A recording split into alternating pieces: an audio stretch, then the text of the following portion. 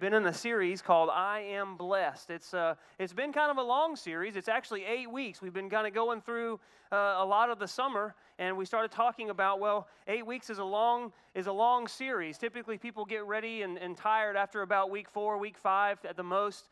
And we thought, well, which one of the Beatitudes are we going to cut out of Jesus' words? So we thought, you can't really cut them out. So we are actually going through the first several verses of Matthew chapter 5. It was one of the greatest, scholars say the greatest sermon that Jesus ever preached, because the sermon embodied the DNA of who Jesus was. It was what he stood for. And so the first several verses talk about the attributes of blessed people. Now, these are Jesus' words now, and he goes through, blessed are the, and then we've been actually filling in those blanks each week as we've gone through the series.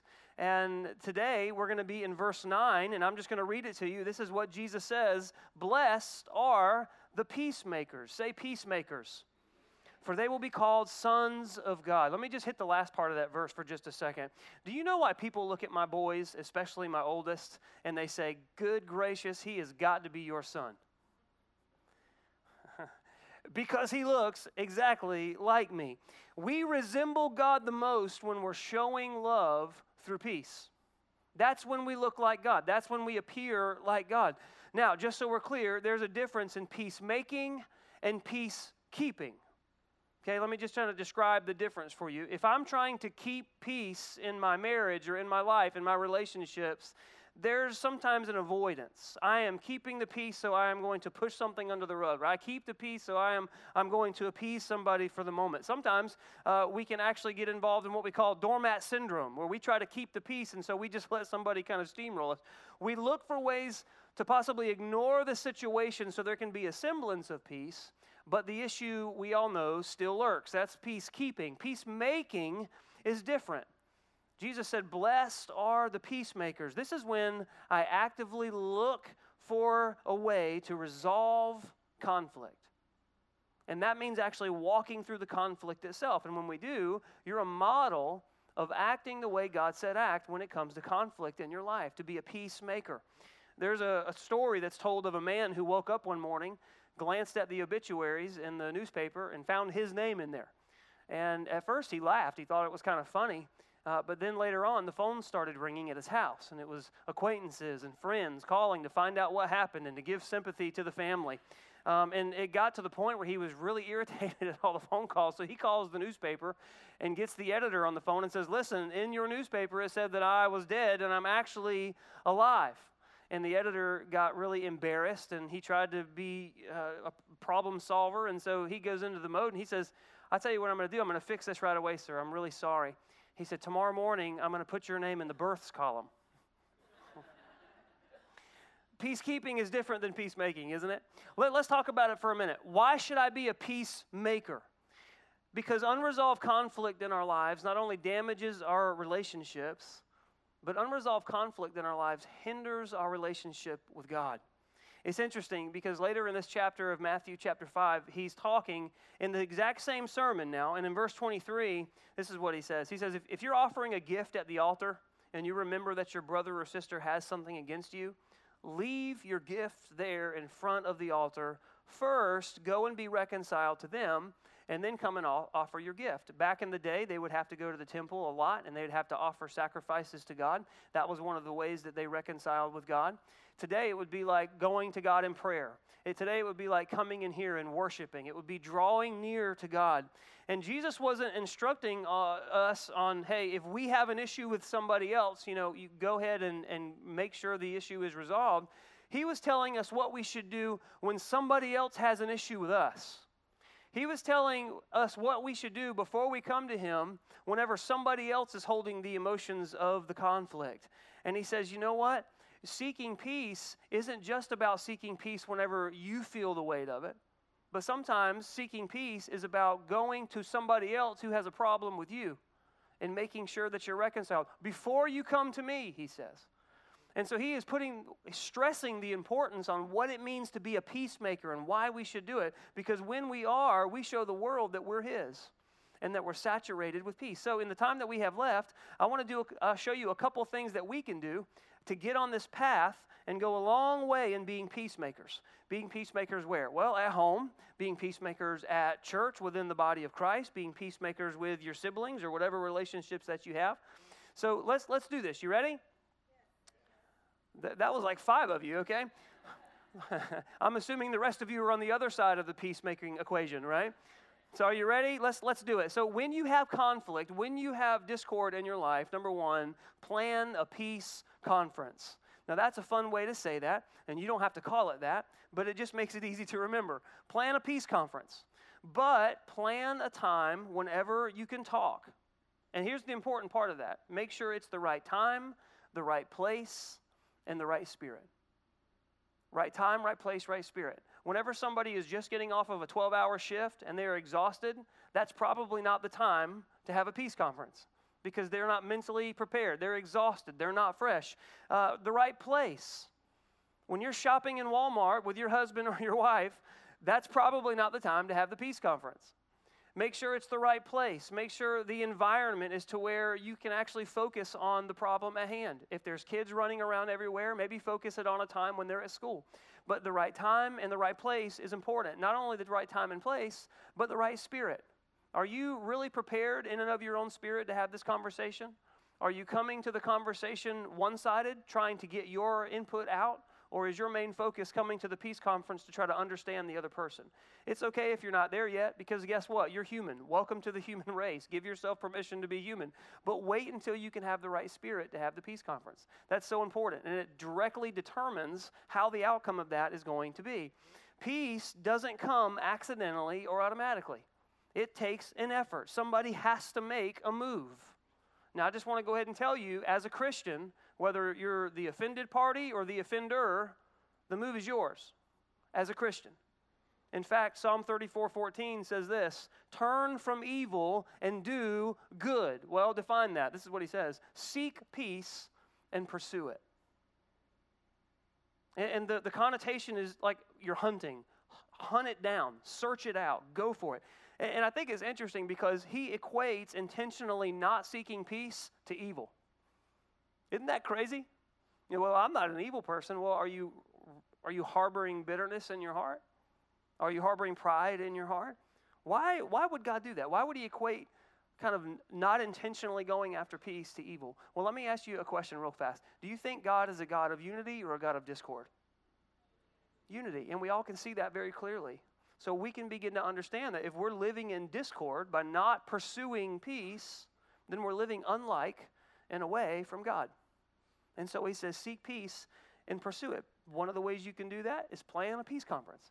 Plan it. The longer you delay, the more difficult it will be to resolve and reconcile. I want you to remember this. It's better to resolve a conflict than it is to dissolve a relationship. There are relationships that you have in life that, you know what, when you calm down, you truly love that other person, and they truly love you. Why let a conflict dissolve a relationship? Let me give you a rule as you think about this meeting whenever you're planning the peace conference. The rule is this: attack the problem, not the person. Attack the problem, not the person. Now, I want to invite somebody very special with me up here right now, and her name is Jessica Barbado. Everybody say, hey, Jessica. Well, she's a lot better looking than I am, so I want you to stay focused. But this is what happens whenever you have a problem in your marriage or your life. It doesn't matter what it is. And I want this podium to represent the BHAP. Now, you're probably wondering what a BHAP is. Now, most problems you can kind of go through quickly, but sometimes you have a BHAP. You have a big, hairy, audacious problem, okay? And that's what a BHAP is. So we're here, and we want to make sure that we're not attacking one another. We want to make sure we're attacking the problem. But the issue is a lot of times we leave the problem in between us while we're trying to attack it. And so what do you think happens?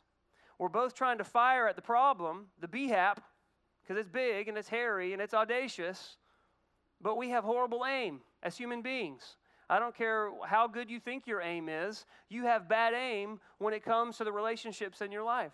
And so we're looking at the problem and we're trying to attack the problem, but I get agitated and irritated and my words bounce off the problem and they hit her. And her actions bounce off the problem and it hits me. And so when you come into this peace conference, you have to be understanding that, you know what, my main job is not to attack this. My main job is to go be reconciled with her. And so what happens whenever we keep the problem in the middle of us? We try to attack the problem, but we end up hitting one another. But what would happen if instead of attacking her, we got on the same page?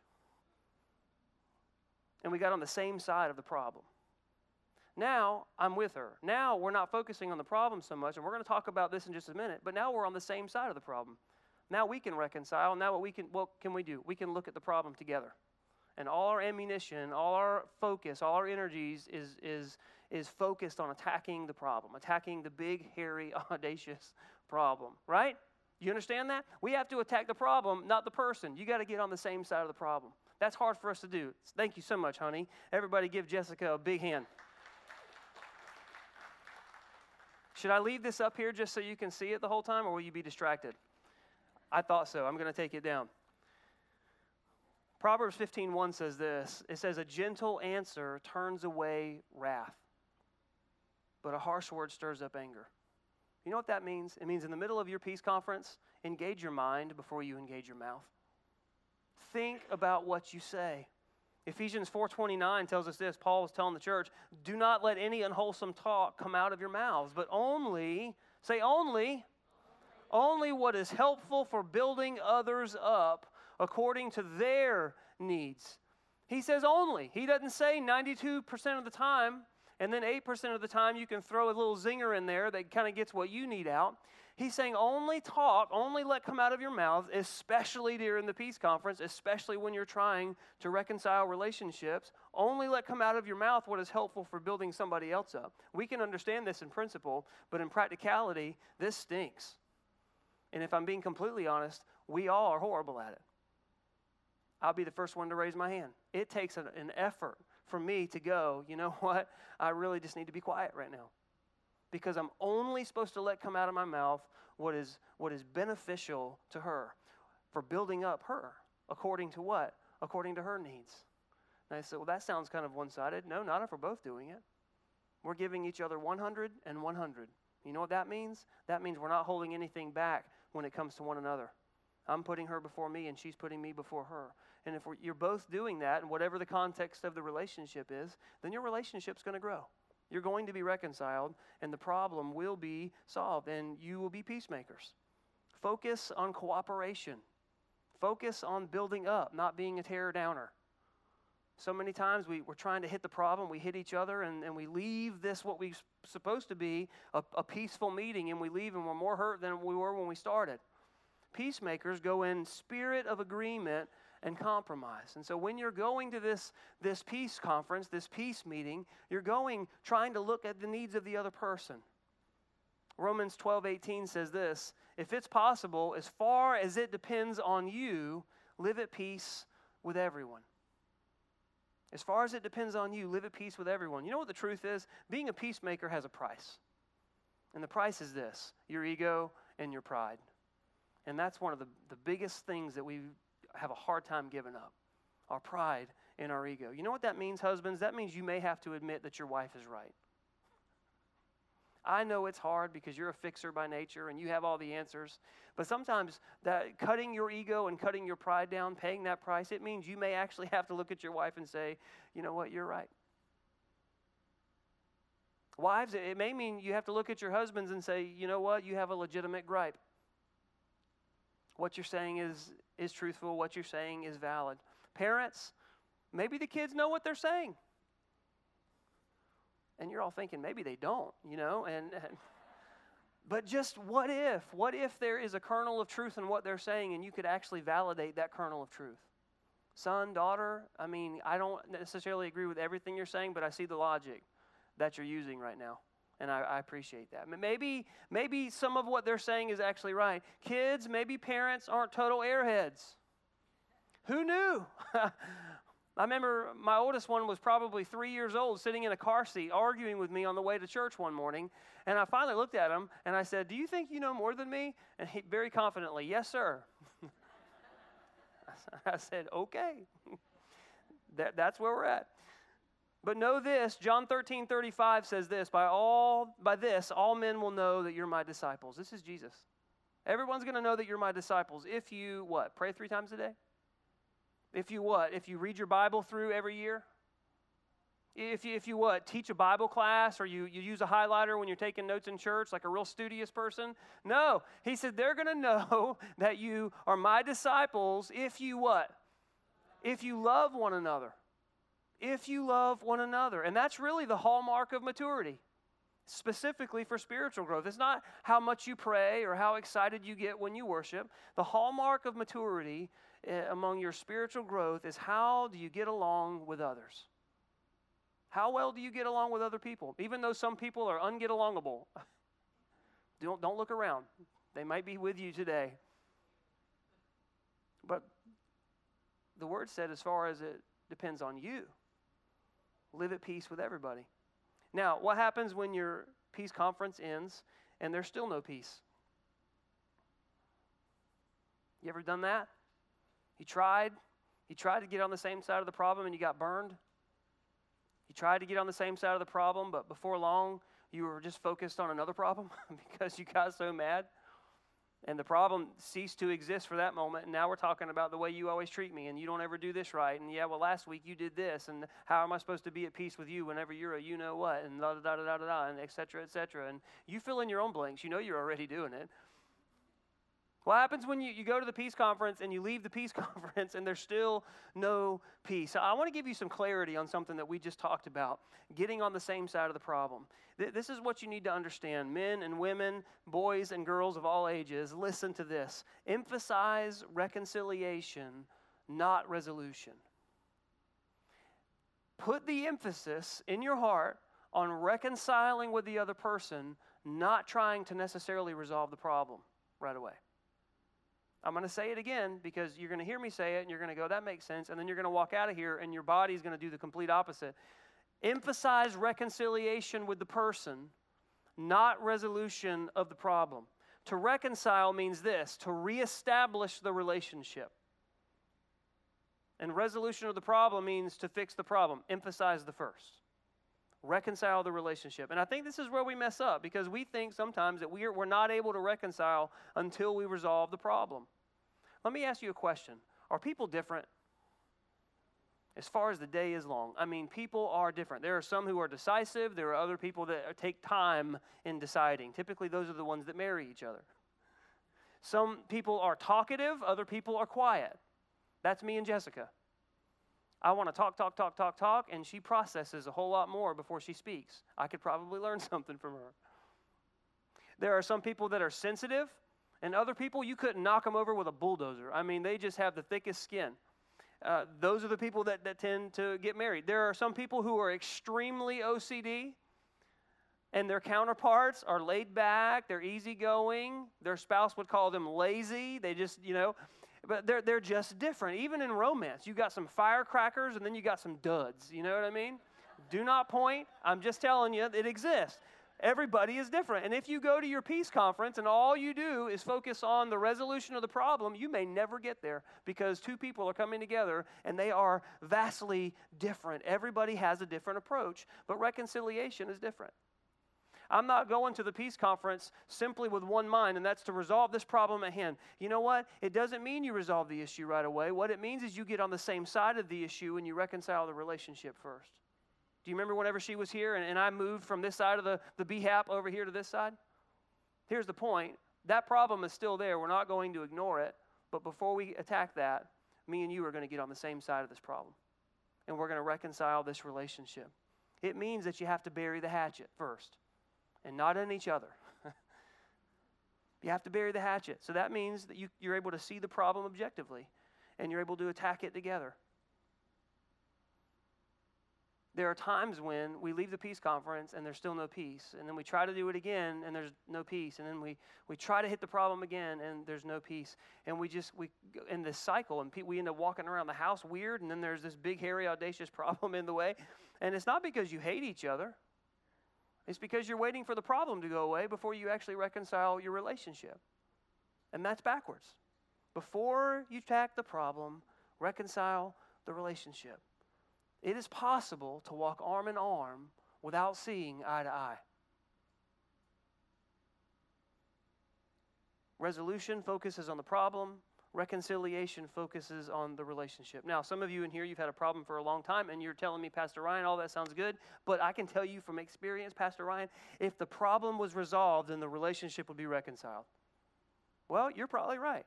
If the problem was resolved, the relationship would be reconciled. That was probably a byproduct, but resolve the problem, that doesn't make you a peacemaker. That makes you a problem solver. And Jesus didn't call you to be a problem solver. He said, blessed are the peacemakers, for they look the most like God. They're called sons of God. Be a peacemaker, not a problem solver. Now, I need you to understand again, I'm not suggesting that you ignore the problem. But what I am saying is, focus on the relationship first. Reconcile the relationship first. Then work on the problem together. Isn't that what God did for us? It's interesting, 2 Corinthians 5:18, Paul's talking to the church. He says this, all this is from God, who reconciled us to himself through Christ and gave us the ministry of reconciliation. I want you to look at the first part of that. God reconciled us to himself through Christ Jesus. Did he focus on your sin first and the problem and everything that you'd have to? No, he didn't, because guess what? You're still sinning. We still mess up. If you're perfect in the room, please raise your hand and we will worship you. And I say that very facetiously because all of us have room to grow. All of us mess up. We're all tempted, and just to be honest, a lot of us give in. So you still have the issues at times. You still have the problems. And guess what? You tackle this one, and you let the Holy Spirit help you, and guess what? Next year, you'll have a different one. Maybe one that you didn't see coming. And Satan is tricky. Sometimes he'll bring up one that you thought you had licked, and then all of a sudden you're struggling with it again. Rewind all the way back to God and this plan that he had. He reconciled us to himself through Christ Jesus. And then the second part of that says he gave us that same mission to tell other people about him, not so that we can point out their issues and their problems, but so that other people can have relationships with them too, with God, with Jesus. Does being reconciled to God mean that we don't have issues anymore? No way, because we're human beings. But what it means is that now us and God are on the same side of the problem, and he can help us attack our problems. He can help us attack our issues, and now we have the privilege of working on them together. But God emphasized reconciliation first. And then we get to spend the rest of our lives with God at our side, helping us work through our issues. But the relationship comes first, because he reconciled us to himself through Jesus. And God modeled for us what he wants us to do in our relationships. Seek a relationship with the person first, not the problem. How can I be a peacemaker? This is the question I want to ring in your hearts today as we walk out of here. We've talked about a couple of things you can do to get on the path of being a peacemaker. How can I be a peacemaker? I want to hit this because I think it applies to all of us. In order for you to be a peacemaker, listen to me, you have to bring peace to the situation. You can't wait for peace to happen when you get there because of something that may or may not happen between two people. You have to bring peace to the situation, not try and find it once you get there. And that means this: you have to have peace within yourself. And there's two things that you need to do. One, you need to recognize that God is the source of peace. God is the source of peace. There are all kinds of peaceful things that we can reach for, things that we can try to find in this life to bring us peace, but all of them fall short. There was even a movement in the 1960s. It was the peace movement, and it was a bunch of people protesting war. And someone told me recently, they said, I used to wonder, how will they bring peace by rioting? How are they going to bring peace by picketing and bombing? And that wasn't everybody, but there was a lot of people that were doing that. And this particular person said, some of them were the angriest people I know. I mean, the truth is, you can't bring peace if it's not in you. You can't give something away to a relationship that you don't have within yourself. So you have to recognize that God is the source of peace, not a solution of sorts that may or may not ever happen. God is the source of your peace, and you have to bring peace to the situation. You have to have it within yourself. And secondly, once you realize that God is the source of peace, ask Jesus Christ to give you his peace. Ask him. This is interesting. He said this in John 14:27. He said, peace I leave you. My peace, say my peace. That's different. He's saying there's other kinds. This is mine. I'm giving it to you, and I don't give to you as the world gives. He was making it very clear, do not try to find peace in this world because it won't last. And that's why I don't give peace the same way. My peace is something different. My peace is something deeper. It's a peace that will not fade when the circumstances of life seem impossible to deal with. My peace I leave you, my peace I give you. So what do you do with a peace like that? Because he didn't say, I will give it to you, or somehow you can somehow attain it whenever you get into the thick of things. He said back then, I'm leaving it. I give it to you. It's here. You have it. So what do you do as a Christian when it comes to God's peace? Paul tells us in Colossians 3:15, let the peace of Christ, what? Let it rule in your hearts. If you look at the Greek word there and kind of geek out on me for a minute, the word rule actually has the connotation, the root word, like an umpire, umpiring a game, keeping the game going along, keeping it focused, keeping it within the boundaries of the rules. Let the peace of God umpire in your life. Let it rule in your life. That tells me that God's peace isn't something that you merely possess. God's peace is something that you have to practice. Because we all instinctively want to rule our own lives. We all instinctively have things, we could think of it right now. If I said, what's your peaceful place? You could name a geographical location. And if we're not careful, the beach, the mountains, whatever it is for you can become your source of peace. And that's not practicing peace in your life. That's not letting peace rule in your life, not God's peace. That's escaping your problems to get to a place that will eventually leave you empty. God said, let the peace of Christ rule in your hearts. He said that through Paul. He's saying that to us today. Jesus said, you have my peace. And I don't give it to you like the world gives it. Peace isn't something you possess. God's peace is something that you have to practice. Maybe you can't feel peace because you're waiting for God to overwhelm you with something. And what he's really asking you to do is practice his peace. How often do you spend practicing God's peace? Let me ask you that a different way. What do you suppose the circumstances are that give you the opportunity to practice peace? Are they the circumstances that you find yourself running from? And God says, I want you to, that's where you're going to practice peace right there. Let it rule in your heart. Why do you think we have rules in life and baseball? Because we want to break them. And so when we get in those hard places in life, we want to get out of there. And he's saying, no, let me call the shot. Stay within the boundaries of where you are. Don't escape. Let my peace rule. Let me umpire. Practice my peace right here. Do you get to quiet places often? And hear his voice? How often do you wake up in the morning and say, God, I'm gonna spend as many minutes as I can today with my thoughts focused on you? Practicing it, because it's in the moments where you don't want to, it's in the moments where you want to run, it's in the moments where you want to escape the hard thing that God is saying, I want you to stop here and let me rule.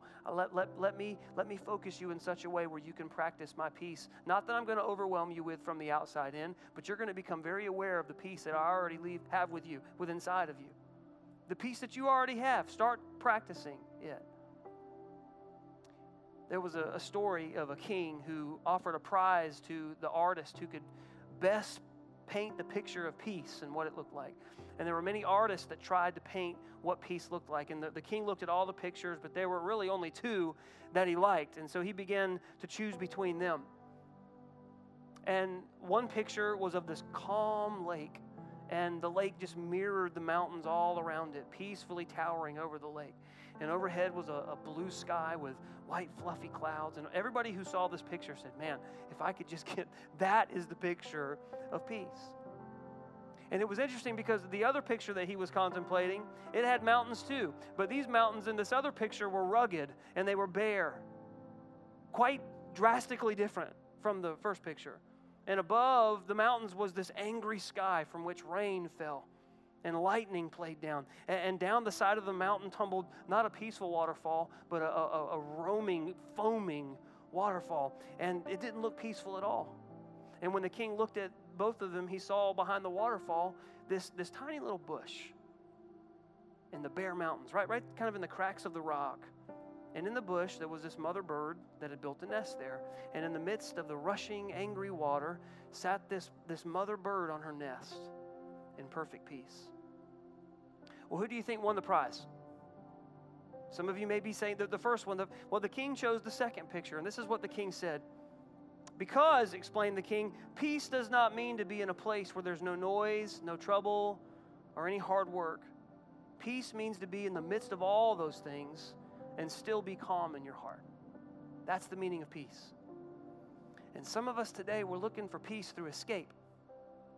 We're looking for peace through some ideal scenario that we've built up in our heads. And God is saying, you already have my peace. Practice it right where you are. Blessed are the peacemakers.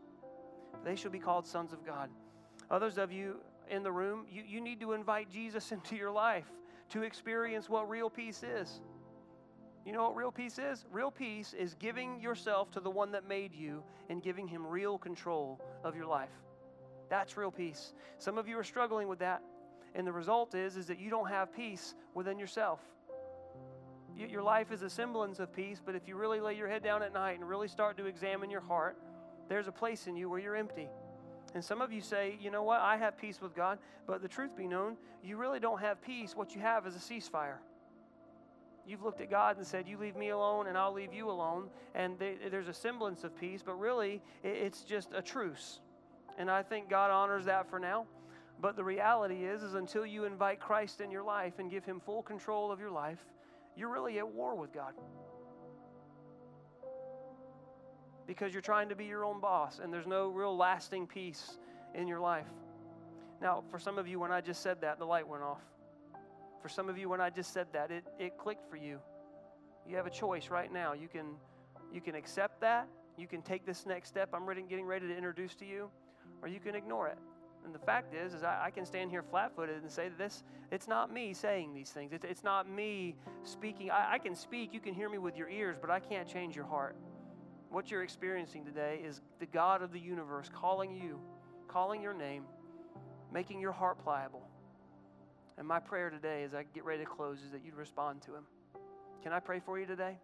Let's pray together. God, we come to a room like this on a day like this and read your word and hear the principles that derive from it. And Lord, they're hard. It sounds really good. And today, as we leave here, a lot of us are going to be encouraged. Lord, but the fact is that when we get out in life, that's when the reality sets in and we have those opportunities to practice peace. And if we're honest with ourselves, that's when it's the hardest. So Lord, my prayer for everyone who's believed in you, who has you in their life, Christ, you said you gave us your peace. And it's not like the world gives. It's a deep peace. My prayer is that we would focus on that peace and learn to practice your peace and not the art of escaping. Some of us are like magicians. We escape like Houdini. We just get out of the situation as fast as we can. And that's really the opportunities that we have to let the peace that Jesus you described in your word grow in us. I pray we'd have courage in Jesus' name. Holy Spirit, show us how to stay, to be vulnerable, to go to those peace conferences looking at the other person's needs. Get us there, God. Help us to seek you daily to where we're not just going through the motions of Bible reading. Man, I've done that so many times. Or going through the motions of doing this or that in terms of spiritual growth. But Lord, sometimes we just need to shut the books. I can even say this because, Lord, you revealed this to me. Sometimes we just need to close our eyes and get one with you again and have a real honest conversation from our hearts to yours. And I pray as we do that, Father, you'd speak and guide us in Jesus' name. Lord, for those of us in the room or those listening online that heard me say that you need to invite God in your life and the light went off in their heart. If that's you today, I just want you to be bold and respond to that. Would you pray a prayer like this with me? I'm going to say the prayer, and God, he sees your heart. He knows your heart. In fact, he knows you. The scripture says that he knows you better than you know yourself because he made you, and he had you in mind when he died for you, and that's what makes his word applicable to you today. Would you respond to him today? This is what I'm going to pray. This is what you, if you will, agree with this. God, I need you. I've been leading my own life. Some of us have led a life way out in the left field. Others of us, we lead a good life, seemingly, and we're good citizens. We pay our taxes. We hold a job. We seem like good parents. But Lord, none of that's going to cut it when we stand before you in eternity. Because truth be told, you put in, the Word says that you put eternity in our hearts. And that means inside of us right now, if we haven't accepted you, there's a place in us that longs and questions eternity. And if we don't have you in our hearts, then that means there's a place of unrest inside of us. And some of us have been trying to fill that gap with all kinds of ideology and things. But at the end of the day, you set eternity in our hearts. And that's the place of unrest in so many of us today, even if we don't necessarily see it. And so, God, we turn to you and say, fill that place in me. I accept you, Jesus. Because one of these days I'm going to step into eternity. It's a certainty. And when I stand before a perfect God in a perfect heaven, I'm not worthy by myself to get in as an imperfect human being. But because Jesus came and sacrificed for me and bled and died on a cross, He saved me from my sin, and I accept that. And I also accept that He raised to life after really dying, giving me life, and that to the full. So I'm going to walk out my days living life abundantly. I don't have all the answers and have all the questions licked, but I know this. God's going to let me know exactly what I need to know when I need to know it. And so I just aim my heart at Him. I commit myself to reading your word and to getting to know you. I give you the authority of my life. And it's in the beautiful name of Jesus that makes that possible. And it's in His name I pray. Can you say amen with me? Amen. Can we just give it up for everybody that prayed that prayer? I want you to know that's the most significant decision that you'll ever make. And I just want to challenge you, whether you're listening online right now or you're here in the room, don't let your starting line be your finish line. What do I mean by that? I mean, let us know that you made that decision today. There's a Connect card right in front of you that you can fill out. If you're online, just email us. Let us know that you prayed to receive Christ today. If you're in the room, on that Connect card, it has a box that says, I prayed to receive Christ. Check that box. You know what the enemy wants you to do right now is to walk out of here and tell you what you did didn't make a difference. It wasn't significant. You know how you can say it did? By letting us know. Because we're going to be praying for you. We're going to come around you. We're going to follow up with you and give you some potential next steps that you can take to make the very most out of your walk with Jesus Christ while you're here on this earth. And we want to be a part of that with you. So check that box. Be courageous and do it. On your way out, for everyone that has that Connect card, we want you to fill that out. You can drop it off with the ushers. If you have a next step that you want to take here at the bridge, or sometimes I say this, you come to church services for a while and you say, well, there's got to be something more to God, the church, than just coming to church services. There is. And we want to make sure that we let you know what those things are. So take a second and fill that Connect card out. Let us know where you are. Let us know, maybe you don't know what to do next. And you just say, hey, I want to take a next step. I don't know what it is. We'll get back with you. We will follow up with you and make sure that we find the next step that's best for you. Guys, I love you so much. If you're new for the first time today, thank you so much for coming. We have a place on the Connect card just for you, and you can bypass the ushers on your way out and make your way over to the VIP table. We have a gift we want to put in your hands. Guys, have a great week. Let's be peacemakers this week, okay? See you next week.